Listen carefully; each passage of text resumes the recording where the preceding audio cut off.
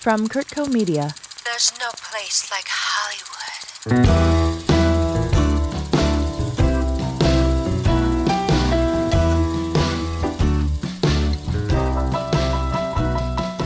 Welcome to another very special episode of Hollywood Unscripted Stuck at Home. I'm Jenny Curtis, and today I am incredibly excited to be virtually sitting down with visionary director Julie Taymor. Julie creates thrilling explorations across a wide variety of mediums. She's the force behind the groundbreaking Broadway adaptation of The Lion King, which debuted in 1997 and has achieved the largest worldwide box office gross ever across any entertainment form. It's amazing. Her films include Across the Universe, Frida, the Shakespeare films Titus and the Tempest, and now the Gloria Steinem biopic, The Glorias. Welcome, Julie. Thank you so much for joining me today. Oh, happy to be here. Thank you. Our specials of our show are called Hollywood Unscripted Stuck at Home because we're all obviously stuck at home. And as an artist who thrives on connection, what has the pandemic been like for you? I left New York City in March. I haven't been back. And I've been in the country. And being in the country allows me to be isolated with Elliot, my other half, who's the composer who I lived with for 35 years. And we take enormously long walks with our dog and have fresh air. And he just finished the Gloria soundtrack last night. And I'm working on 2 other scripts, both for film and one for film and theater. So that I can do. You know, I don't have to be in rehearsal or on set. So a lot of it is doing press for the Glorias and working on future projects. The Glorias is based on the Gloria Steinem autobiography, My Life on the Road. Can you take us through the genesis of the project? I know it took some time to get off the ground. I was given the book by one of my best friends when I was in Tulum in Mexico on the beach. So she just said, oh, you have to read this. And okay. And I got the book. I knew Gloria Steinem, but not well. And I was just totally taken with her writing, the stories. I had no idea what her early life was like. There are things in her life that are similar to mine, though I'm 20 years younger, so I could identify with what she went through, what she is going through. My mother is very political. She was a chairwoman and ran for state representative and started programs in Massachusetts to get women involved in politics. And she wrote a book called Running Against the Wind. So I've dedicated this movie to her. She's 99.9. She's seen the film 5 times and loves it, says it's my best film. So there were things about it that I was familiar with, but I didn't think it was cinematic, her book. I thought it was all over the map in a good way, a road book. And I thought, well, you know what? I can't get it out of my mind. And it's probably because her early life with her father and her mother, that felt cinematic. That felt like these relationships, the emotional through line of that. And then the whole idea that travel is the best education. I love that notion of her journeys, of her life on the road. So I thought about it. I asked Gloria if I could have the rights, and she thought I was out of my mind because it's so not a movie. It's, you know, it doesn't have any dramatic through line. It's journeys all over the place. It's taxi rides. It's canvassing for this senator or starting a magazine, but no linear story. And I said, well, let me just go to it. Let me try. So I had the rights. And then I tried to think of how to do this. And I came up with the notion, first of all, that there would be 4 Glorias at least.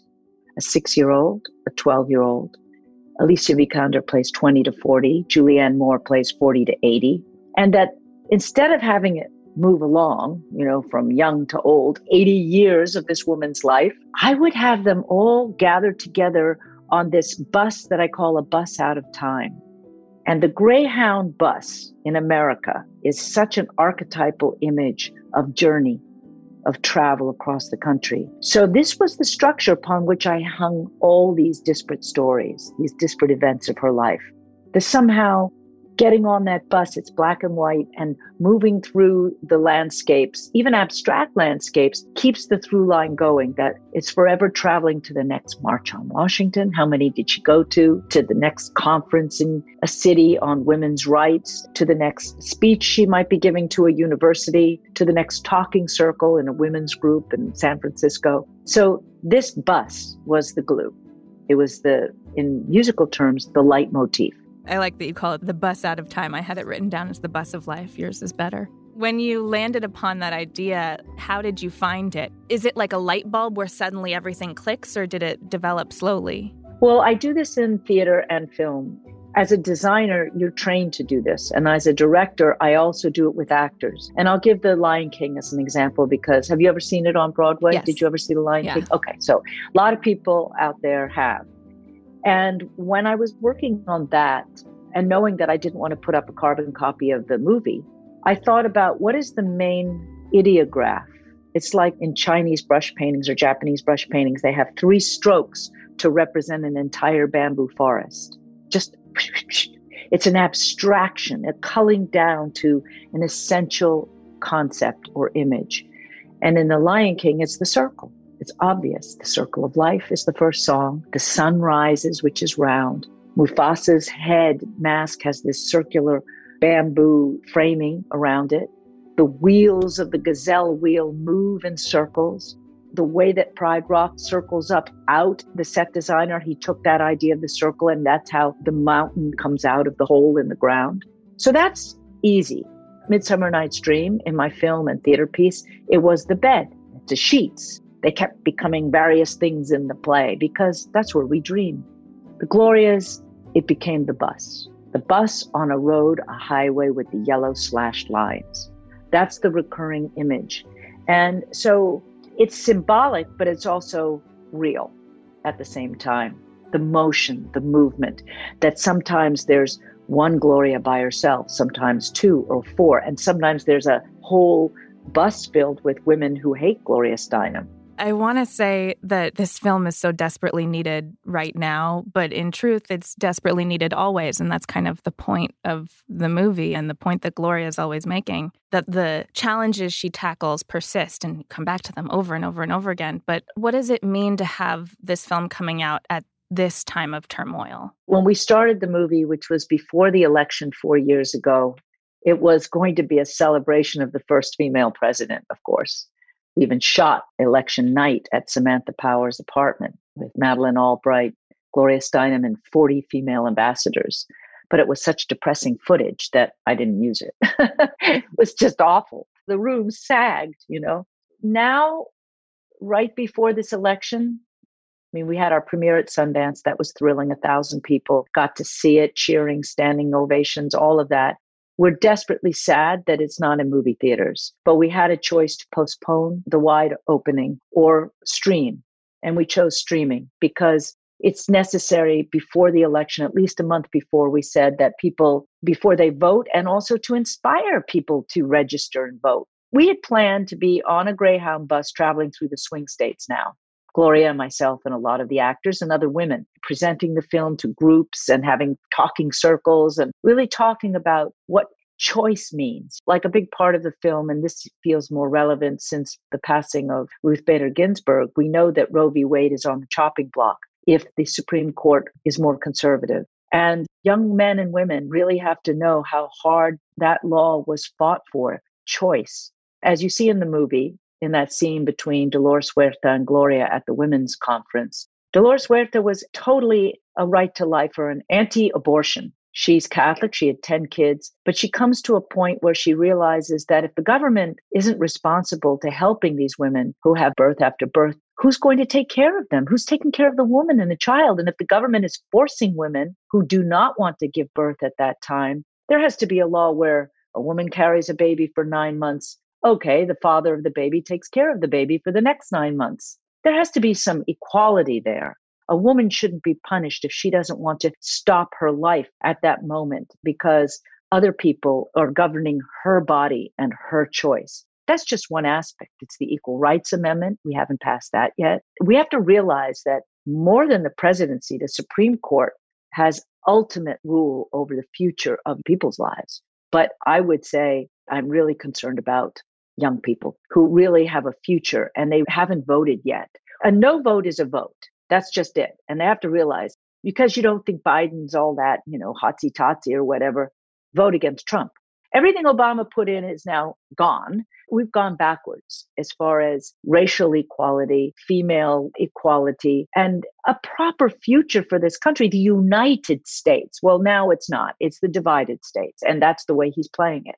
So Yeah, I think unfortunately the movie is more important now than it would have been if we were just out there celebrating Hillary Clinton. Yeah. It's historical, but it's fun. Did you find it entertaining? I mean, I hope it is. Oh, I loved it. Yeah. By the end, I was full sobbing. So I've been surprised at all the men I know who are more emotionally moved than women I know, because this is about women working together. This is important to me. Women supporting women.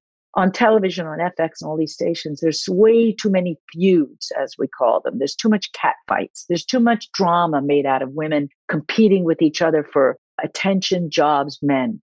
This is not about that. Phyllis Schlafly's in our movie, but it's the real woman. We have documentary footage. I didn't want to make it about that because the best part of Gloria Steinem and all those great women is that they love being together. That's the love story. They love what they were trying to do. They succeeded. They had fun. They have humor. And that's a big part of it. At the time of this recording, we are less than a week after Ruth Bader Ginsburg's passing, and there is a universal mourning. But I think this is so powerful because it reminds not only all women, but young people especially, that there are still amazing women to look up to and follow their lead. But like you said, they have to be paying attention. How do you think this film will get to the younger audience? And do you think it will inspire them to change or act? Well, it gets to it by people like you, programs like this. We don't have gobs of money. We're not a big Hollywood film. So it's not going to be through that kind of marketing. It's going to be through social media. And our full out trailer came out yesterday.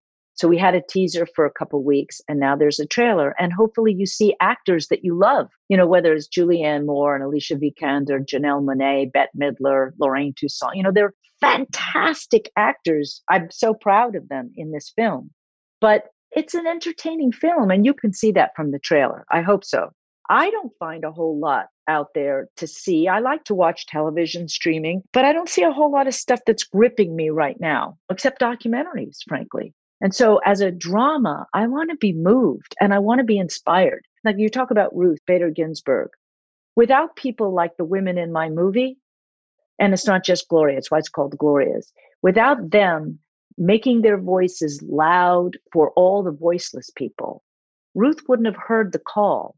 I shouldn't say Ruth, I should really say Justice Ginsburg for respect.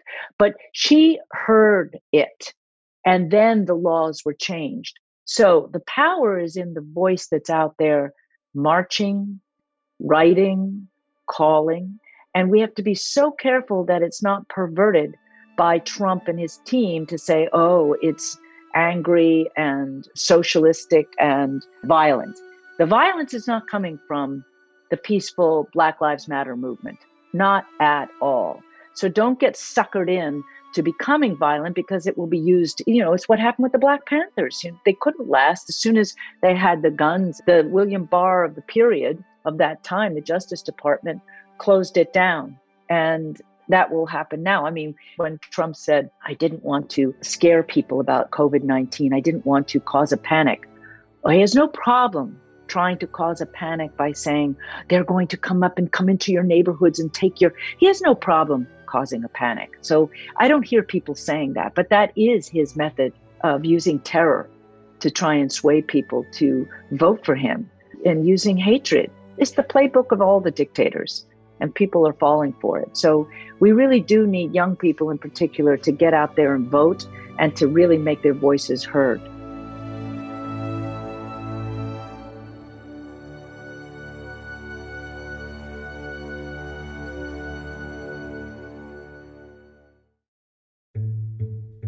A Moment of Your Time, a new podcast from Kurtco Media. Currently 21 years old. And today, I felt like magic extended from her fingertips down to the base of my spine. You have to take care of yourself because the world needs you and your voice. Trust me, every do-gooder that asked about me was ready to spit on my drink. Her fingers were facing me. You can feel like your purpose and your worth is really being questioned. It's going to stop me from playing the piano. She buys walkie-talkies, wonders to whom she should give the second device. Cats don't love humans. We never did. We never will. We just find ones that are... The beauty of rock climbing is that you can only focus on what's right in front of you. And so our American life begins. We may need to stay apart, but let's create together. Available on all podcast platforms. Submit your piece at kurtco.com/a moment of your time.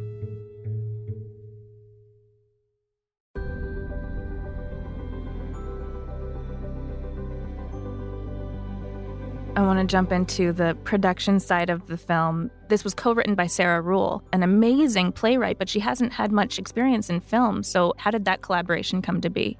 Well, I wanted someone who was good at emotional scenes and dialogue scenes. I had already started, and I already had the concept of the bus out of time and knew that the sort of surreal flights of fancy I would weave in there later because those are cinematic and that isn't really her bailiwick. But she read the book deeply like I did. We looked at all the documentary footage together and we pulled out the scenes that we thought were really worth elaborating on and writing. So it was a back and forth. And then at a certain point, I needed to make it more cinematic. So I took over the last part and really put in my visual ideas and my crazy ideas into the script. What was the collaboration like with the real Gloria in this process? Well, as she'll say, if you ask her, she just is like, I trust you. Go ahead. She loved the idea of the four Glorias. She said to me, I don't understand. How did you come up with that idea? How did you know? And I said, no. How did I know what? And she said that I often see my younger self or other self on a street corner or across the room. And I think, well, what would they think if they knew what I know now? What would they have done? Or I feel empathy for them. Because later in other books, she wrote something like that, how she sees her other selves. I never read that book. So this was a wavelength that we must have been on together. And she was always there when I would call her up, like the barbershop scene. That's not in any book. She told us that story because she always wanted to be a dancer. So she talked about how when she was 12 and her mother was really mentally unbalanced, she had tap dance shoes. I mean, she was tap dancing. I don't think she had the shoes. And her mother couldn't stand the sound. So she'd do it outside and a little girl came and invited her to a barbershop and gave her tap shoes. And it's where you first see Gloria crossing the racial boundaries, where she immediately, very easily became friends with this young little girl. And Gloria was there to tell me stories that weren't in the books. And she also helped get Bette Midler. She thought it was a great idea to have Bette. She wrote the letter to Janelle. She was an executive producer from a distance, but she helped in those major points. And she also helped get the money for the film because we couldn't get it from Hollywood. So she went to a not-for-profit organization who had the money and loved her and knew that if there was any money ever made from the sales of this film, the recoupment would go to women's causes. Now, that will not probably happen because we're streaming, sadly. But it's more important for them and for us that people are moved by the movie, that they're really inspired. So that's okay. And the other thing is she met with Julianne and Alicia in my apartment and answered their questions, and they listened to her speech patterns, and she was accessible.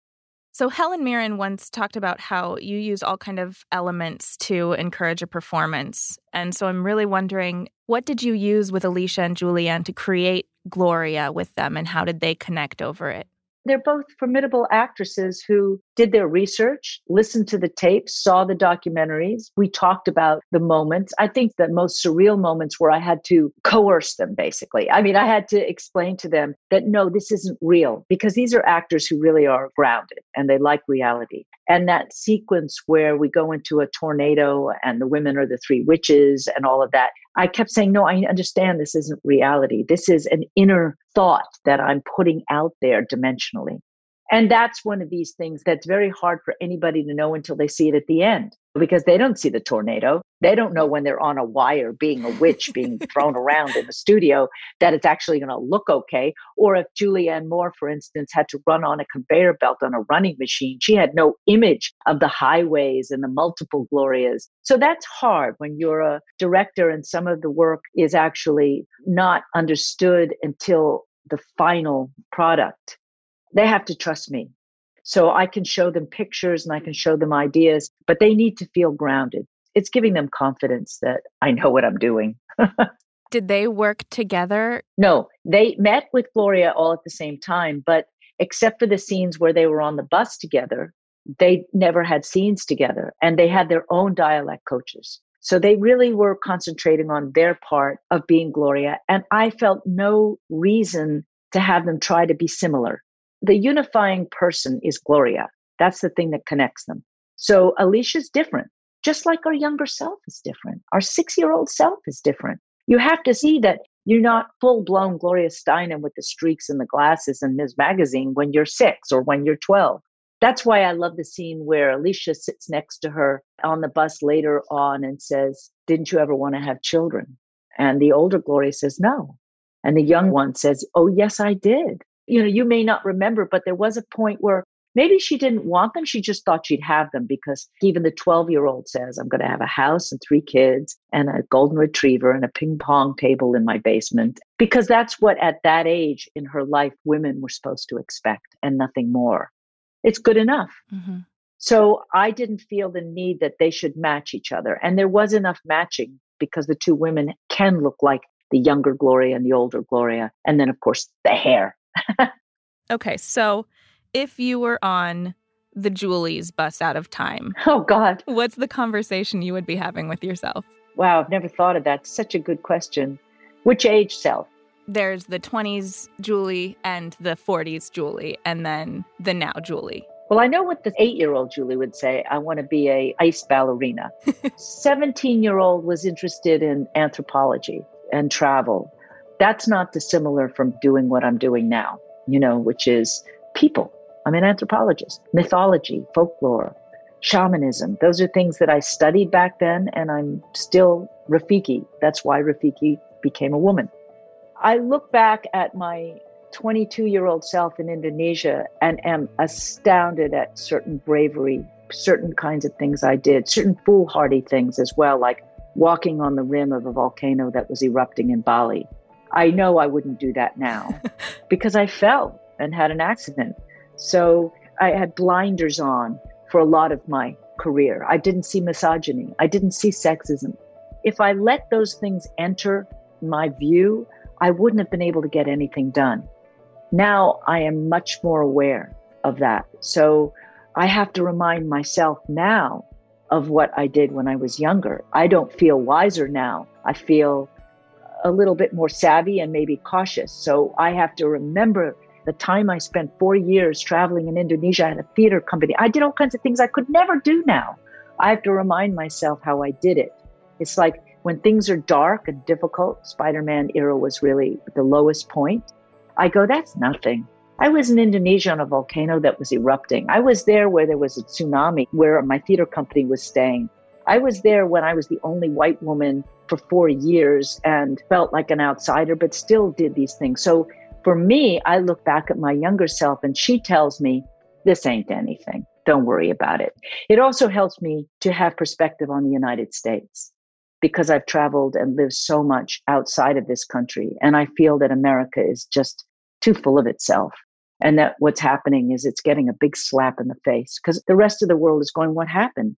You had the greatest democracy in the world and you're letting it go, So we're on the bus and we're looking back at your career. I want to briefly talk about Lion King because I know you've been talking about it for decades, but it is such a major part of your legacy. You created a form of theater that brought people to theater who didn't care about theater, which is just amazing and mind-blowing. And you've launched so many more productions of it. And what is The Lion King to you, I guess, is the question. Well, yes, it's 25 years old now. 90 million people have seen it on every continent but Antarctica. So the penguins, they're not interested, but everybody else. I've done versions in Mandarin in Shanghai, in Portuguese in Brazil, in Spanish in Spain and Mexico, in all these languages. We've done companies in the local language and changed the humor accordingly. It's also just another statistic, the most successful entertainment in the history of all entertainment,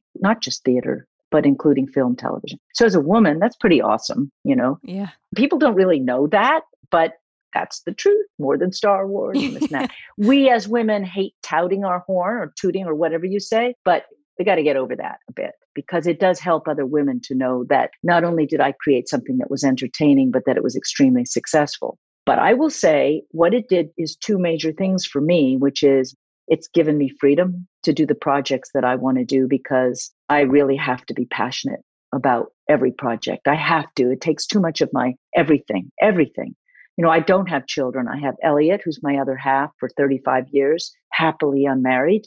And he's my main collaborator. He's the composer. Yeah. He won the Academy Award for Frida. He did most of the arrangements for Across the Universe and the score. He's done all my theater work except for Spider-Man, so now and The Lion King. but we've done opera and everything. So I have tremendous freedom because Lion King is financially successful.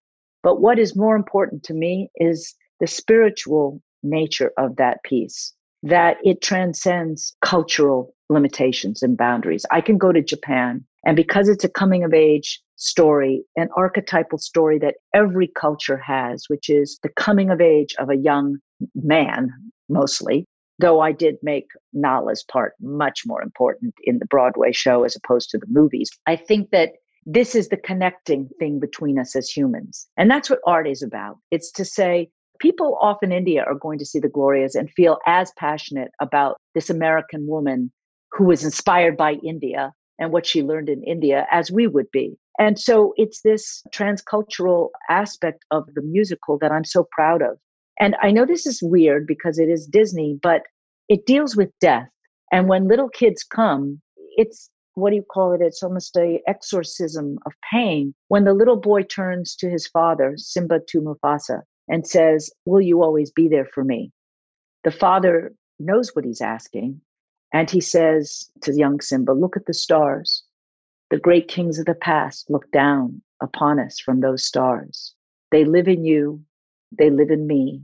They're watching over everything we see." That's one of my favorite songs that Lebo M wrote with a South African chorus. Without being a specific religion, it's a very religious, spiritual in the best way song, which is, I may not be here physically, but I am here with you spiritually. And for a fact, I have had people tell me stories. Like one that really moved me was about a family from somewhere in the United States who had bought tickets the first year way in advance because they couldn't get tickets to the Broadway production. And the little girl had died in the family that year. And so when they were supposed to come to New York, they didn't want to come. Everybody said, "You've got to bring the little boy. You've got to go anyway." So this is what was told to me. They're sitting there with their young son, still in mourning, and watching this scene that I just described. And the little boy turned to his parents and he said, "Sarah's with us, isn't she?" Yeah. Exactly. I see your face. Now, if I was able in any way as an artist to help that child through mourning, through what death is, then I've done my job as an artist because we were the first shamans. That's what a shaman is. It's a cross between a director, an entertainer, and a psychiatrist, and a leader of the community. And that is the origins of theater. Theater is to take you through the droughts, the blizzards, the fires of California, the hurricanes of the South, the misery of our political system. And the entertainment is there to get you to get out your fears, to release you of the tension, and to share that in an environment with other people. The same thing happened with Frida when I was in Australia. A woman told me she had cancer, and then when she saw how Frida dealt with pain, it changed her whole attitude towards what she could do and how she could live through the pain. So these are the important things for me as an artist. It's how we can really help our communities and our fellow human beings through entertainment, but also through thought and stories that get us out of ourselves.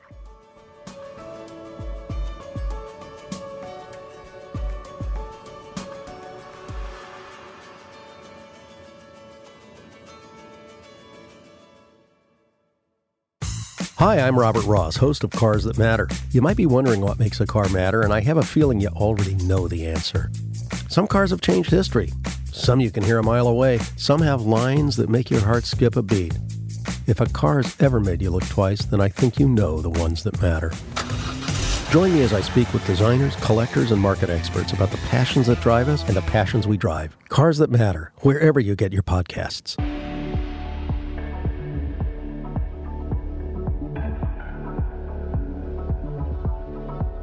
Your first feature film was Titus, which, what a choice for your first film, what an undertaking, because the scale was huge and the cast was amazing. What was that experience to have that be your first foray into this medium? Well, I had directed the play off-Broadway before The Lion King, and I had already felt that it was the most daunting Shakespearean play, the most violent thing I've ever seen in my life, horrifying and scary, and very of our times.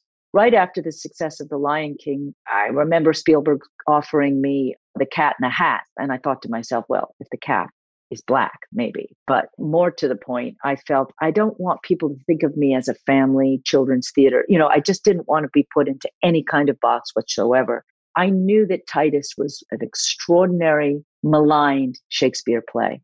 People thought Grand Guignol, over the top. I said, this is the violence of today, whether it's honor killings. Remember the Menendez brothers or Columbine? The surge of violence in America that wasn't just inner city, but was young middle-class people. Oh my God, how did that happen? Now we just take it for granted because school shootings, this is just a hideous part of everyday life in America. But in 98, I think we opened Christmas Day, 1999, right before the millennium turn. I thought, I'm going to ask Anthony Hopkins and we're going to make this my first feature, sort of the opposite of The Lion King. Although people say The Lion King is based on Hamlet, but whatever. And I loved it. I wanted to work with very great actors and rich language. And we shot on location in Italy. I read that during the shoot, and maybe to this day, you and Anthony Hopkins didn't necessarily agree on Titus's mindset. No, it wasn't an easy ride for either one of us together. But as I like to call it, was like two stones. When they rub against each other, fire happens. So I think that this is very well known, and Tony has said this, that he didn't want to act after Titus. It was sort of the pinnacle and the end of his career. Of course, that didn't stick at all, but that play is so awful. I mean, you have to go to a very dark place. The young boys who played the rapists and were very racist parts to Aaron, the blackamoor. Aaron the Moor's part is very much based on certain things from Iago, the kind of malevolent manipulation and concoctions. But the only two black roles in the Shakespeare canon are Othello and Aaron the Moor. And Aaron, played by Harry Lennox, is one of the greatest parts with the greatest language. Now, for Hopkins to go to the place where Titus is ready to bake his enemies' children into pies and feed them to his mother is a very dark place. For him to go to a place where he has to experience his hand getting chopped off is hard. And he went there, and he went to the madness.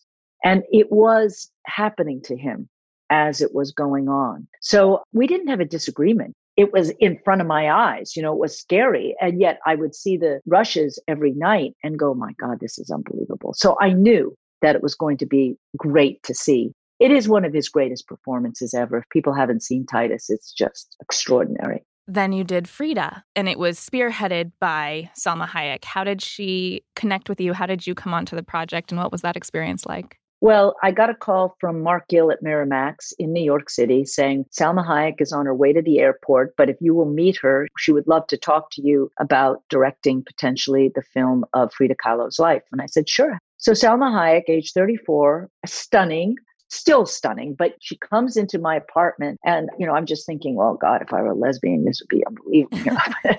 I probably can't even say that now the same way, but she just was overwhelming physically. And then she sat down on my couch and for 2 hours told me about Frida Kahlo with knowledge and depth and intelligence and exuberance. And I just sat there because I like Diego Rivera's paintings. I wasn't sure about Frida Kahlo, but I'd spent a lot of time in Mexico with Elliot. We created a piece called Juan Darien. And so I knew Mexican artists. I knew Mexican culture. I loved it. And she made me feel that if she can entertain me for 2 hours, I surely can do a film and be her midwife, help her get her baby up there. And then I fell in love with it. Once I delved deeply into the material and into her paintings and the autobiography that is in those paintings, and I love the actors that I was able to cast, love them. Alfred Molina, Valeria Golino. It was just a tremendous cast, Jeffrey Rush, all of it. Diego Luna, nobody knew who he was then. What does she say? Hello, ugly, when she has her first love affair at age 15 with him. It was great. It was really great. Salma has since said it was a very hard process because of Harvey Weinstein. I'm not asking any details about that, but I'm really curious, looking back at your work, if that affects your memory of the piece or your feeling toward the piece, or does the piece stand alone away from the experience? Except for when Harvey would show up or in post-production where he tried to manipulate everything. It was a tremendous experience. He wasn't in Mexico all the time, but when he'd come, it was difficult for her. And I would have to coax him. I'd have to do that female flattery, playing around, things that you learn so that he doesn't feel like he's not coming up with every idea. I was way too old for him to be interested in me. That didn't happen with me. With Salma, yes, he was extremely disgusting and rude. I don't know all the details of that. I know that he wanted very much to have lots of sex scenes in the movie. He wasn't interested in her limping, as if he didn't even know that absolutely the most important event in her life was the bus accident. He was like, why is she limping, when he saw that first week of dailies? And it's just shocking, frankly. But I managed because I had such a good team, and Salma was a great producer. She protected the process and we had fun. It was great. Rodrigo Prieto, who shot The Glorias, shot Frida. And I loved working with my Mexican team. It was just great. It was during post that he was unbearable because he just kept wanting to get rid of politics or get rid of the father. And he thinks that he makes a film better. But honestly, that's just ridiculous. Shorter isn't better. Shorter's shorter. And he didn't understand really what it was about that movie that people really loved. He did later. One of my all-time favorite movies is Across the Universe. Me too. I cannot tell you how much I love that film. And I actually had the gift of having Jim Sturgis on the show a couple months ago. And he was talking about the rehearsal process with you. Because it was his first film, it was okay because it was a theater rehearsal process where you got to workshop the piece. Oh, it was so great. I went to London to look for Jude, the part, and ended up finding Jude and Max because Joe Anderson auditioned and said, I'm not Jude. Can I audition for Max? I said, well, this is weird. Can you do an American accent? He said, yeah, I can. And he just had the energy. He just was Max. He wasn't Jude. So those two who had never been to America came over and tore up New York City. And then we had Evan Rachel Wood, who had just turned 18, I think, was known for the movie 13 and was a complete David Bowie fanatic. And I told her, I'm going to try and see if I can get David Bowie for Mr. Kite. We didn't. We went for Eddie Izzard, but she would wear his T-shirt.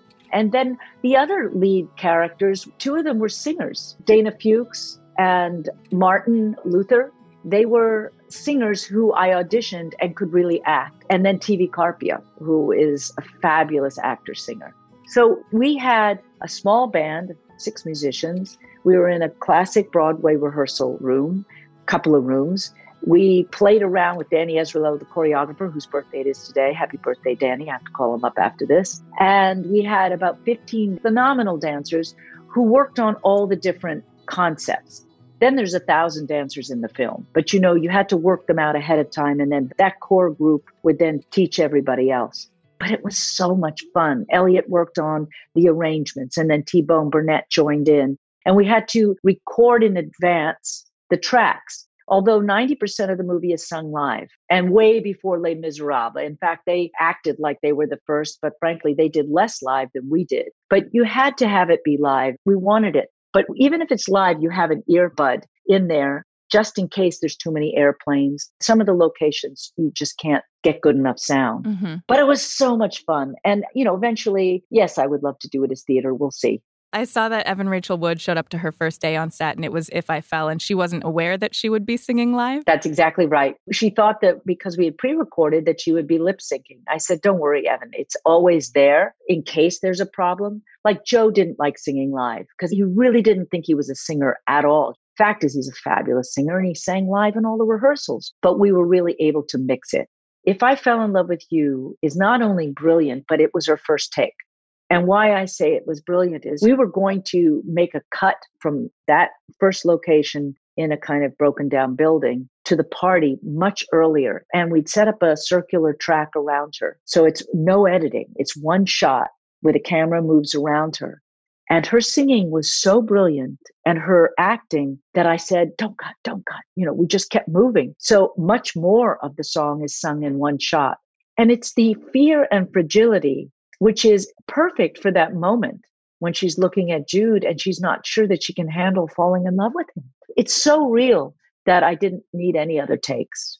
Just like the Glorias, it's kind of this piece that's always relevant because the cyclical nature, we're back in these riots and these young people being awakened to activism. And she has this line, I should be radical, you should be radical, we should all be radical.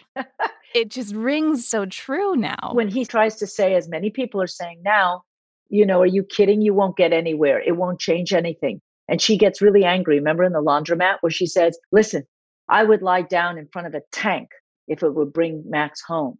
You don't think it's worth trying? That's the moment that they fall apart. Yes, she's not going off to war, but the responsibility of everybody to have the government listen. The Vietnam War, because young men were drafted, they became more involved because it was affecting them personally. If we had a draft now, people would be much more out there in the streets. As Gloria said at the Women's March, she said, sometimes pressing send is not enough. Your voice and your activism is critical. And I'm so proud of the people who have gone out on the streets in this very scary time, put on their masks and marched for the Black Lives Matter movement. This is incredibly impressive, moving, critical. And they should be marching for women's rights and racial rights and all of those rights now. If they're not marching, then they're making phone calls and saying, listen, guys, we've got to vote because this is going to be the rest of this generation's future and the next generation. I want to wrap up on my favorite question to ask. What does it mean to you to have a life in storytelling? Wow. It is my life. Your life is to use whatever talent I have or imagination I have to make other people's lives fulfilled, to entertain and to move them. That's kind of what, as I said, when I talked about The Lion King, what gives me the most joy is people's reactions.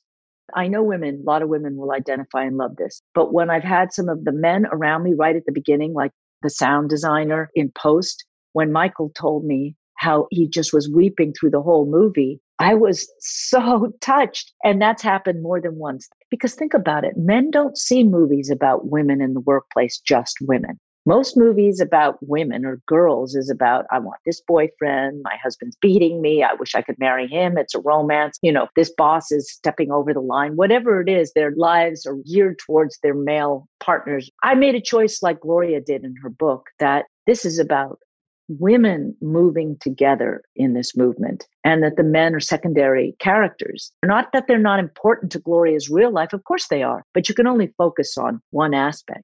And so when the men say that, I feel so gratified because the idea that this would be a chick flick or this would be something just for women, although women are half the population, is so ridiculous. This is about people. If you're a feminist, you can be male. It doesn't mean you're a woman. And feminists are not anti-male. They're about equality.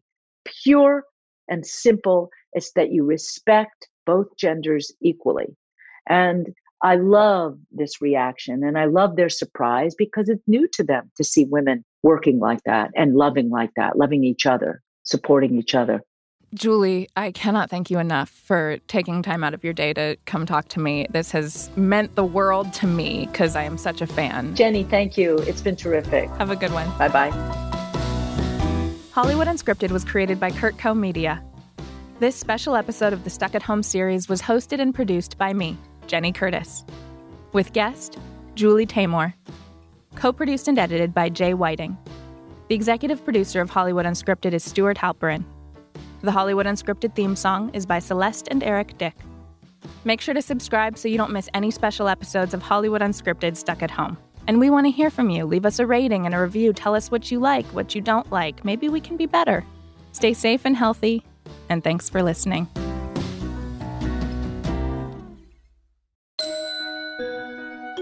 CurtCo Media. Media for your mind.